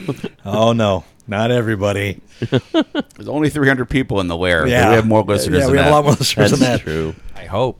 Star Trek veterans Michael Okuda and Doug Drexler contributed to the design of the bottle. Each batch of James T. Kirk Straight Bourbon Whiskey has hints of caramel, Asian 5 spice, and pecan. Excuse me, Asian 5 spice? That's what it said. Asian 5 spice. I don't Yep. know what it means. I'm reading what it Is said. that a thing, Jeff? You're asking, Yes. you know what it is. What is it? I don't know the specific 5 spices, but there's in a lot of, a especially like specific. Chinese cooking, there's a 5 spice blend that it's like a dry rub they use on a lot of So different things, like ribs. It's like and so forth. it's like the Colonel's secret sauce here, the Colonel's 7 spices Sure. or whatever, herbs and spices there. Gotcha. I mean, Yeah. I suppose I could look up and find out what the exact 5 spices are, but typically, like with bourbon, when they're talking about all those tasting notes, it comes from the wood that they age it in. Like what do they say, walnuts in there, right? It's Kirk. Pecan. Pecans. It's Kirk. What kind of wood are we talking? The pecan's going to come from the oak. You get oak is going to give it like hints of vanilla as well as That should be Kirk's nuts. bourbon. Taste the wood. The James T. Kirk Straight Bourbon Whiskey will be featured at San Diego Comic-Con from July 19th to the 22nd, with additional spirits set to make their debut. Fans can pre-order their own bottles for $60. Yee. I've seen worse prices. Yeah, on yeah. Specialty bottles. Well, here you go, Andy. Oh, here we go. 5 spices. Here No, we go. literally Get excited. nobody cares what the 5 spices are. Nope. But you asked. No, I'm just going to tell you what this says. 5 spice powder is a spice mixture of 5 or more spices. More. 6 spice powder. Used predominantly in Chinese and Taiwanese cuisine, and is also used less commonly in other Asian and Arabic cooking. Ingredients. 5 Arabic spice powder. Ingredients. 7 bang. What the hell was that? Oh, shit. There are many variants. 7 bang. However, a common seven mix bang? is. There are many variants. A common mix is star anise, cloves, Chinese cinnamon, Szechuan pepper, and fennel seeds. What's the 6th one? That's just the 5 they gave me. Yeah, but they said there's often Some more. 5 or more. Well, it Or just more. depends. Other recipes may include I'm left with one ginger thing. root, nutmeg, turmeric. I have no There idea it what is. this thing is here. not Mandarin a orange turmeric. peel, glandular. Mandarin orange peel is like the peel from Licorice, Mandarin orange. You don't know what etc. that is? So yeah, that's your Jeff's 5 trying to spices. help you, Andy. I know. I'm being Golly dick. I'm a gee. dick. I'm sorry. After moving his creative deal from AMC to Amazon, The Walking Dead's Robert Kirkman has landed 8 hour-long episodes of an adult-oriented animated series based on his comic Invincible. Ooh.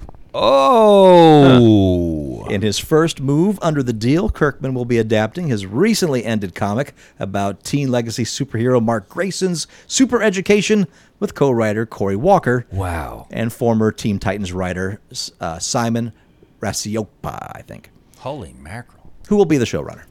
The comic ran from 2003 till February of this year under Image Comics imprint Skybound Entertainment.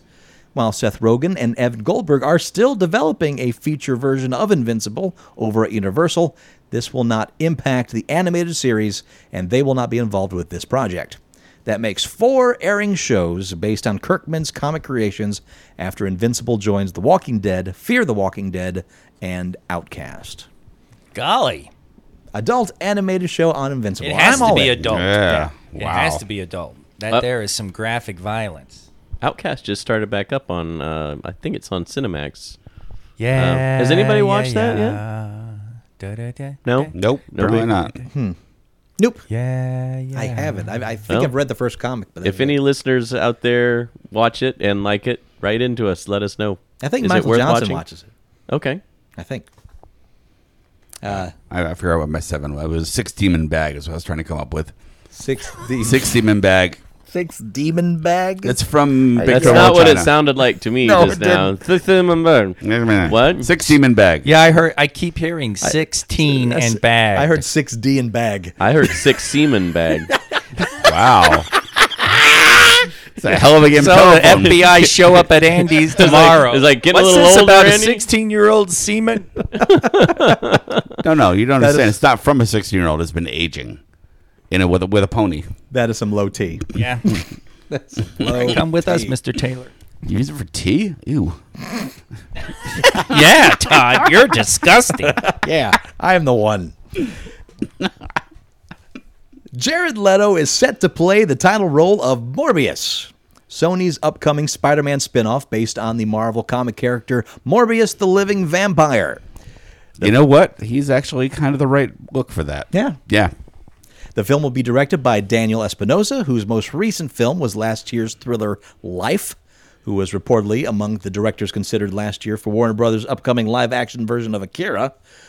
Morbius is Dr. Michael Morbius, a gifted scientist who attempts to cure a rare blood disorder via chemistry.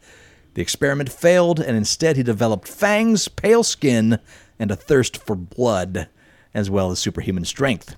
Okay, now I remember the character. I was struggling there for a second. Ah. Now I remember the same thing as like Man-Bat and Batman, but No, experimenting Picture a with- 70s costume with the shirt open up to the belly button and sort of I remember. wings. Yeah, I remember the character now, Yeah. but it was taking me a second. I'm like, vampire? I don't remember a vampire in Spider-Man. The character was introduced as a villain for Spider-Man in 1971 by Roy Thomas and artist Gil Kane, but has since taken on more of an anti-hero status, headlining his own solo stories, as well as team-ups like The Legion of Monsters.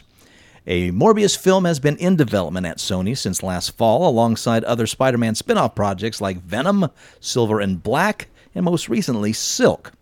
The project also has a script in place from Netflix Lost in Space creators Burke Sharpless and Matt Sazama. Yeah, green light. All right. I'm glad you like it. I still haven't seen Lost in Space, so I haven't either. surprised no one, but Okay, okay. so I normally don't criticize actors and stuff, but really, am I the only one who's worried about Jared Leto As a vampire? researching a vampire? Oh. You mean because of his method acting? Hide your neck, hide your wife. That's what you say. Oh, don't worry, I'm sure he won't suck. Thank you. Thank Much. you. Thank you. Dude, that shit drives me batty. God damn it. Here we go. Let's see if I can vent truth this. All right. Wow!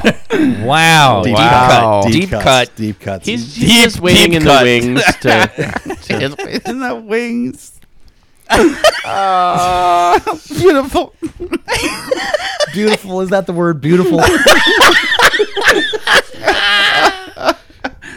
I would have come up with more, but I've been trying to come up with some way to put phlebotomist in there. I just can't do it. There's no reflection on his acting talent by Damn by it. this. I'm putting a stake in this right now. I actually saw where the mirror thing comes from. Oh yeah. Yeah, because all the original mirrors were backed with silver. Yes. So that's why they can't see the reflection because of the silver. Yeah. Silver. Silver. Hi ho. I hope. Legendary Entertainment has bought the global film rights to Margaret Bennett's dystopian comic book series, Animosity. The series, published by Aftershock Comics, follows the adventures of Jessie, an 11-year-old girl, and her dog, Sandor, as they go on a cross-country trek to San Francisco in a world where newly intelligent animals have attained the power of speech and fight humanity as well as one another. Aftershock Media President Lee Kramer and CEO John Kramer are signed on to produce the movie, while John Silk from Legendary will oversee the project. No release date has yet been set. It's live action? I believe it is probably going to be live action. Doesn't say. That's I assume so. going to be an interesting challenge. Well, they kind of Well, done they the Jungle just put Book. some Yeah, I guess so, yeah. peanut butter in their mouth. Oh, right, and right. Then you speak. And Oh, Wilbur, let's kill the humans. yeah, Yeah, okay. All right, that works. that's not horsing around. Yeah. Yeah, you haven't seen that chimp show that Paul likes Lancelot so Link, much? Secret Chimp? Yeah. See, Listen yeah. to Paul, my friend. I like that show, too. Yeah. Lancelot Link, Secret Chimp. See, there's ways of doing that. Yeah. Disney is shuttering its direct-to-video animation studios, Disney Toon Studios, effective immediately. That didn't take long. No, it's not me. It's him. It's him, I say. I shuddered. Oh, okay. I guess he's visual joke just for me. I guess he's long past rolling in his grave. Are we still on that? Yeah, Disney shuddered.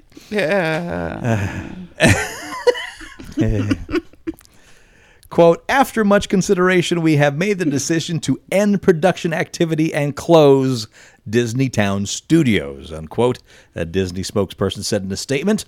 About 75 people will be affected. Disney Toon Studios was originally established to work on direct-to-video Wait a minute, projects. Disney Toon or Disney Town? Disney Toon, because I can't read. Okay. You wrote this. I know. You printed it anyway. Yeah. I'm hiring He out cultivated these it. days. Thank you. That's a good way of putting it. I cultivated this. Direct-to-video projects such as Disney Fairy films from 2008 to 2014 is responsible for 2 worldwide theatrical releases, Planes in 2013 and Planes Fire and Rescue in 2014. Some of the Fairy films were released in theaters overseas. The Glendale-based studio focused primarily on spin-offs and sequels of Disney's hand-drawn animated films, producing such gems as Bambi 2, Lilo and Stitch 2, Stitch Has a Glitch, and Cinderella 3, A Twist in Time. 3? Yeah. Yep. Disney Toon Studios has been in development on... Yeah, I'm with you, Kate. What was 2? Yeah, I missed something somewhere. Did they skip and just go straight to 3? So Cinderella that's 3, the- the next interesting story. That's Well, what's it's a time Stitch in travel. Time. So they go to 3 and then they go back to 2 for the third Yeah. one. Stitch in Time, A Search for Part 2. for a short time, I worked for the Disney catalog, and that was like one of their big things was their straight-to-video sequels. They Like- were terrible. Yeah, like they had the sequel to Aladdin. They actually had 2 sequels to Aladdin. The second one, they recast the voice of the genie. As Dave Coulier, wasn't it? I think you're right. something like that. Yeah. I think and so. then the third the third one, the second sequel, they brought Robin Williams back at apparently a pretty hefty price. Because he was pissed off at him about the first one. I remember Mulan had a sequel. I don't remember the Peter Cinderella Pan Return to sequels. Neverland? Yeah, exactly. What did So she? that was- what was that the was a Mulan the big- sequel to the Moulin Rouge. There you go. She meets some French guy, and they're in Vietnam. Spectacular, spectacular. I mean, apparently they sold pretty well Diamonds because are a fighter's best friend. parents would buy them because they would take their kid to see the Kids the- didn't care, yeah. Yeah, I was gonna say parents would take their kids to see it in the major movie in the theater, and then here's the sequel. I I want can simply more. pop in my VCR and babysit my kid while I do the laundry. They were shovel-dreck. Yes. God, Jeff, that was so sexist. But the kid does the How laundry? How is it sexist? I didn't say male No, or female they- gender in that. They might do the dishes, make the bed. You know what? He's right. You are the sexist Yeah, in this one. He didn't say it. He didn't say a sex. He said the parents. I don't know what would you be, prejudiced against different household tasks. Because I said laundry, and you're like, could be the dishes, could be household repair. You're a taskatarian, man. Oh, okay. All right. Last one, and a very important one. The Mystery Science Theater 3000 team will be going on a U.S. tour Yes. Whoa. to celebrate its 30th anniversary with original host and creator in tow. Yep. Yep. According to the official site, the live show will feature current host Jonah Ray and the Wisecracking Bots, along Mystery Science Theater classic mainstay Joel Hodgson, replete in his red jumpsuit for the first time in a quarter century on its 30th anniversary tour. Somehow I heard about Joel coming back, but I missed that they're doing a tour. That's great. Yeah. A 29-city, 42-show tour starting on October 9th. Is the list out? Yes, it is. How close are they coming to us? California. Yeah, Of course. It's not coming to Vegas. Hodgson says, the craziest and most exciting thing for me is that I am putting on my old jumpsuit and will be riffing live, shoulder to shoulder with Jonah Crow and Tom Servo for 2 incredibly strange feature films, unquote. The live shows will feature 2 different Awful Bee movies that fans will need to buy separate tickets for. The Brain, a piece of Canadian sci-fi nonsense, and Deathstalker, an 80s sword and sandal film. Oh, wow. October. I need to start saving now. To find out more at mst3k.com. These cool things don't come to Vegas, for the most part. Some The do, last some unicorn don't. did. It did. Yeah. That one did. But for it's the pretty most rare. part, yeah, it is pretty rare. And I think that's why I have to go to California to go see Jonathan Colton and stuff like that. Sure. And I think the reason is because, one, it's so the only population center in all of Nevada is Vegas and Reno. Everything else is smatterings.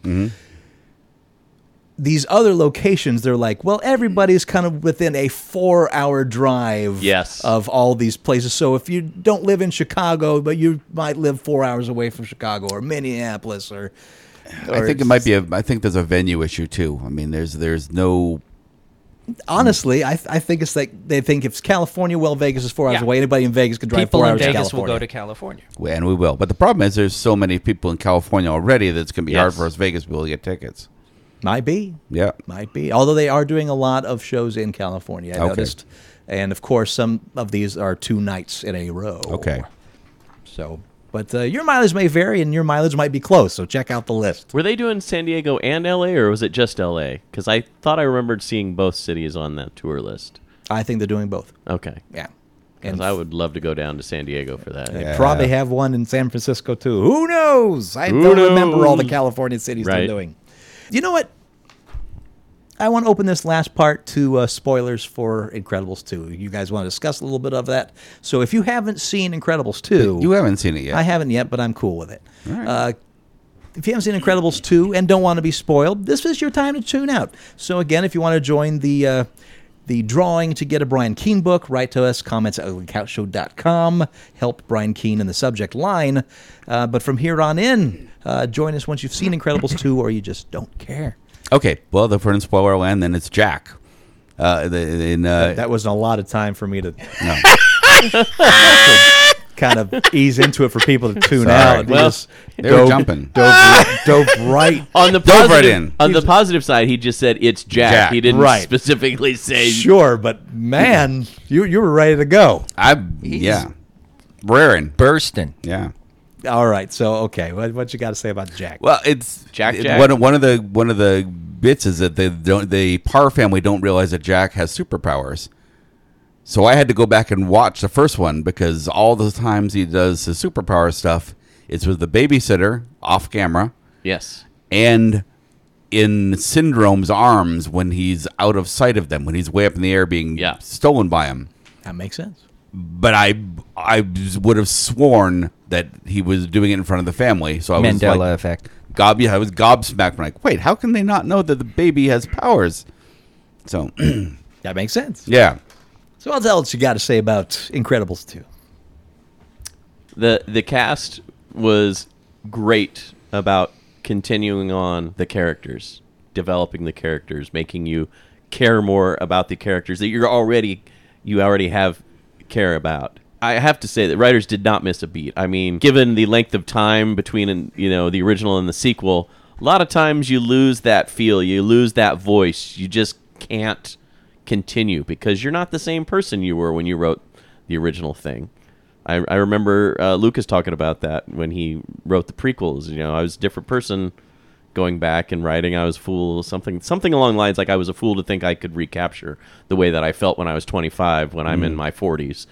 So, but write dialogue. Yeah, well, there's that too. That too, but the guy gets bagged on enough. I thought I would just. I will tell you that as a dad, the dad staying home with the kids thing hit me hard. I was really feeling that. They hit all the notes for me. So yeah, kudos for moving me. Yeah, I heard a lot of noises of Andy's movement God. while we were watching the movie. His movement? Yeah. You heard it. Like, Are you just saying he was fidgety in his seat when that was going on? He was moved. Moved. God, you guys. Jesus.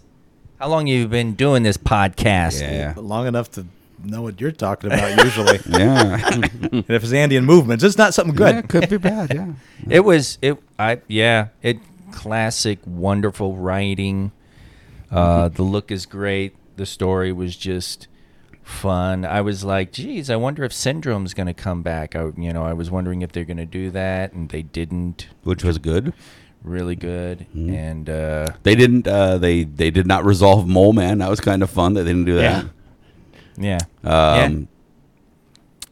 I like the various new heroes that show up. Yes. Yeah, that was cool. And the way they used them in their powers and stuff, a lot of the interactions there. And Frozone, they're just making him badass as hell. Yeah, they are. So, I did. Sorry, here we're getting this serious spoiler here. Yeah. Again, I know what I'm getting into. I bought my ticket. I saw when they brought in the billionaires, the zillionaires, I knew something was up. I knew somebody was a turncoat, somebody was on the wrong side. I did not know for sure which one or if it was both. But yeah, I could see that was telegraphed pretty clearly. Not too terrible to see, and because of the technological right, I knew aspect. I knew figured she it was had involved. To be the sister. I knew she the technology was hers. The question was whether he was doing it actively or she was involved or not, or he was doing it behind her back using her technology. Yeah, exactly. So yeah, they did kind of leave that up to you to try to figure out until they made their big reveal. So that was good. It was one of those where you're like, well, I know it's one or two of them or both. They kept you guessing right up until they said, okay, here's the thing. Or I should say when she snaps the glasses on her and you're like, oh, it's her. Yep. But then you still kept guessing. Is he also involved? And then answered that question like 10 minutes later. Yeah, just really good. Really good film. Really enjoyed it. The Incredible is still one of my favorite Pixar films, I think, right after the Toy Story movies. Just enough Edna. You said there was, well, she's kind of Emma. Yeah, just a perfect amount of Edna. I would have liked to have seen a little more of her, but yeah, she's in there just enough. A little goes a long way. Yeah. Well, I don't have a problem with her character, but I think what I'm saying is they used her effectively as opposed to just throwing her on there more and more because she's kind of the face that you see on the commercials and the trailers and so forth. She's kind of a Yoda character. I mean, she's kind of there to give sage advice and move away. Right. Yoda and Q rolled into one. Yeah. Exactly. Yeah, and a lot of fun. Yeah. What else? Yeah. There's something else I really enjoyed, and I can't put my finger on it. Oh, the action sequence, the Elastigirl stopping the train sequence is just one of the most exciting action sequences I've ever seen in any animated. Yeah, very good throughout the very good action set pieces, but that's like the hallmark. Yeah, It's really funny when you think about that in an animated movie because you get your action set pieces in live action movies, and one of the hallmarks is you're sitting there going, "Wow." What it must have taken to set this up and execute and film that scene. And here it's all animated. But it's it's still kind of awe-inspiring. You have to create all those assets that she's driving off of, driving over, driving under. Yeah, and it's nicely plotted too. It's and then you have to go and render all of that, which takes forever just as well. Where she's going, spot to spot to spot, and everything makes good sense. When the Elasticycle came out, I'm like, well, that's nice and cool, and it's a nifty little thing, but she's stretchy. What good does a motorcycle do her? And then I started using like, oh, well, that's pretty fucking cool. That was a lot of fun. Yeah, was pretty that's a nice amazing. use of her powers. That's really cool. I think you touched on it, and there's a lot of heart to the film too, because you're the mom chooses to go be the face of the make the powers legal again, and he chooses to stay at home with the kids. Well, I guess reluctantly to stay at home, and how a father relates to I guess preteen. They kept calling her a teenager, but isn't she like pre-teenage? Like she's like just on the edge of being a teenager. She's in high school, isn't she? I thought she was in junior high, but I could be wrong. I was right on the edge. But at any rate, 13. when he thinks he's doing the right thing, and that kind of almost no-win. It's like, if I don't do anything, it's as bad as doing something and then doing it wrong. And then how do you mend that relationship? And how do you address something that you don't understand from her perspective? Here's a job. There may be books on how to do it, right? But you don't have time to read them because you're doing the job. Yeah. So and bits of tips of the hat to other types of movies. I mean, right. It feels very James Bondish, as the first one did. But also there's like the bit where the son is being chased through the jungle. Very Return of the Jedi, very reminiscent of that. Right. For me, the shoot, when they give you camera angles from his perspective, as well as running through and stuff like that. It was just, I really enjoyed that, and little tiny nods like that. Anything else, gentlemen? No, except my phone is suddenly decided to start printing stuff. No, it's just beeping. I don't know why it's beeping. Printed something over there. A piece of paper fell out of there. Ooh, I think I think it was just a ghost. Yeah. Oh, okay. All right. Oh, porn. It's printing porn. Printing porn, yes. Oh, good God. All my pony porn. What's your pony porn? Write to us. Comments at uglycouchshow.com. And until next week, I'm Master Torgo. 80s Jeff. Commander K. Not fact checked Andy. That's not mine. And we'll talk to you next week in Geek. Ghost paper. Ghost paper. It's like, boy, oh boy, the I early hear those days are really of the hot. internet, when you're going through something and you hit that unfortunate site and your printer just starts shooting off page after page. And, I'm printing the entire internet. Oh, Jesus. Oh, jeez. And then, I never had that. Never had that experience. So. Oh, you were tech didn't? savvy. That was ridiculous. I think the worst one that happened to me was when it started printing off all of Pulp Fiction one scene at a time. Whoa. just one cell every time, just going. wow. Did it really? No. That'd be it cool. Didn't happen at all. That would have been great. Make a So flip there was I can't remember who it is, but there was a moment where there was the last person who'd read all of the knowledge of that time, but it happened a long time ago. There became a point where there were too many books to read, and I'm trying to remember who it is. It's before Franklin, but there's. So you're saying historically there is an individual who had read everything that existed, right? Who had read all the and when the internet came along, that happened like in the first 3 minutes. All the internet, there being too much on the internet to read happened like within 3 minutes of existing. Yeah. Yeah. Worthy of reading, another thing, but Yeah, exactly. The entirety of human knowledge. yeah, you can't fool me on the days of Usenet. Oh, God. Although there's one thing I miss from Usenet that I absolutely adored, is that the alt.mystery science theater .net group would take Usenet posts from other groups. Oh my God! And then put a Tom Servo and Crow and Joel script on top of it. Nice. And it was glorious. So you were reading basically a Mystery Science Theater episode of a news post. Can they start a subreddit and do that? They probably can. They probably do. Probably have. Probably does. Yeah, it's probably still happening, and I just don't know about it. If it's happening, let me know. I'm kind of curious if this is still happening out there somewhere. Seriously. Yeah. Please. And don't send me any more flip books of Pulp Fiction. I just can't take it. Yeah. Kill Bill. Somebody's going to do that. Bill You know Gill, that. I'll take at least the first chapter. Oh, That's a yeah. great flip book right there. Second chapter, you lose a little something in the translation. Unless you have subtitles. The House of Blue Leaves flip book would be awesome. Yeah. Debbie does Dallas flip book. I can get behind it.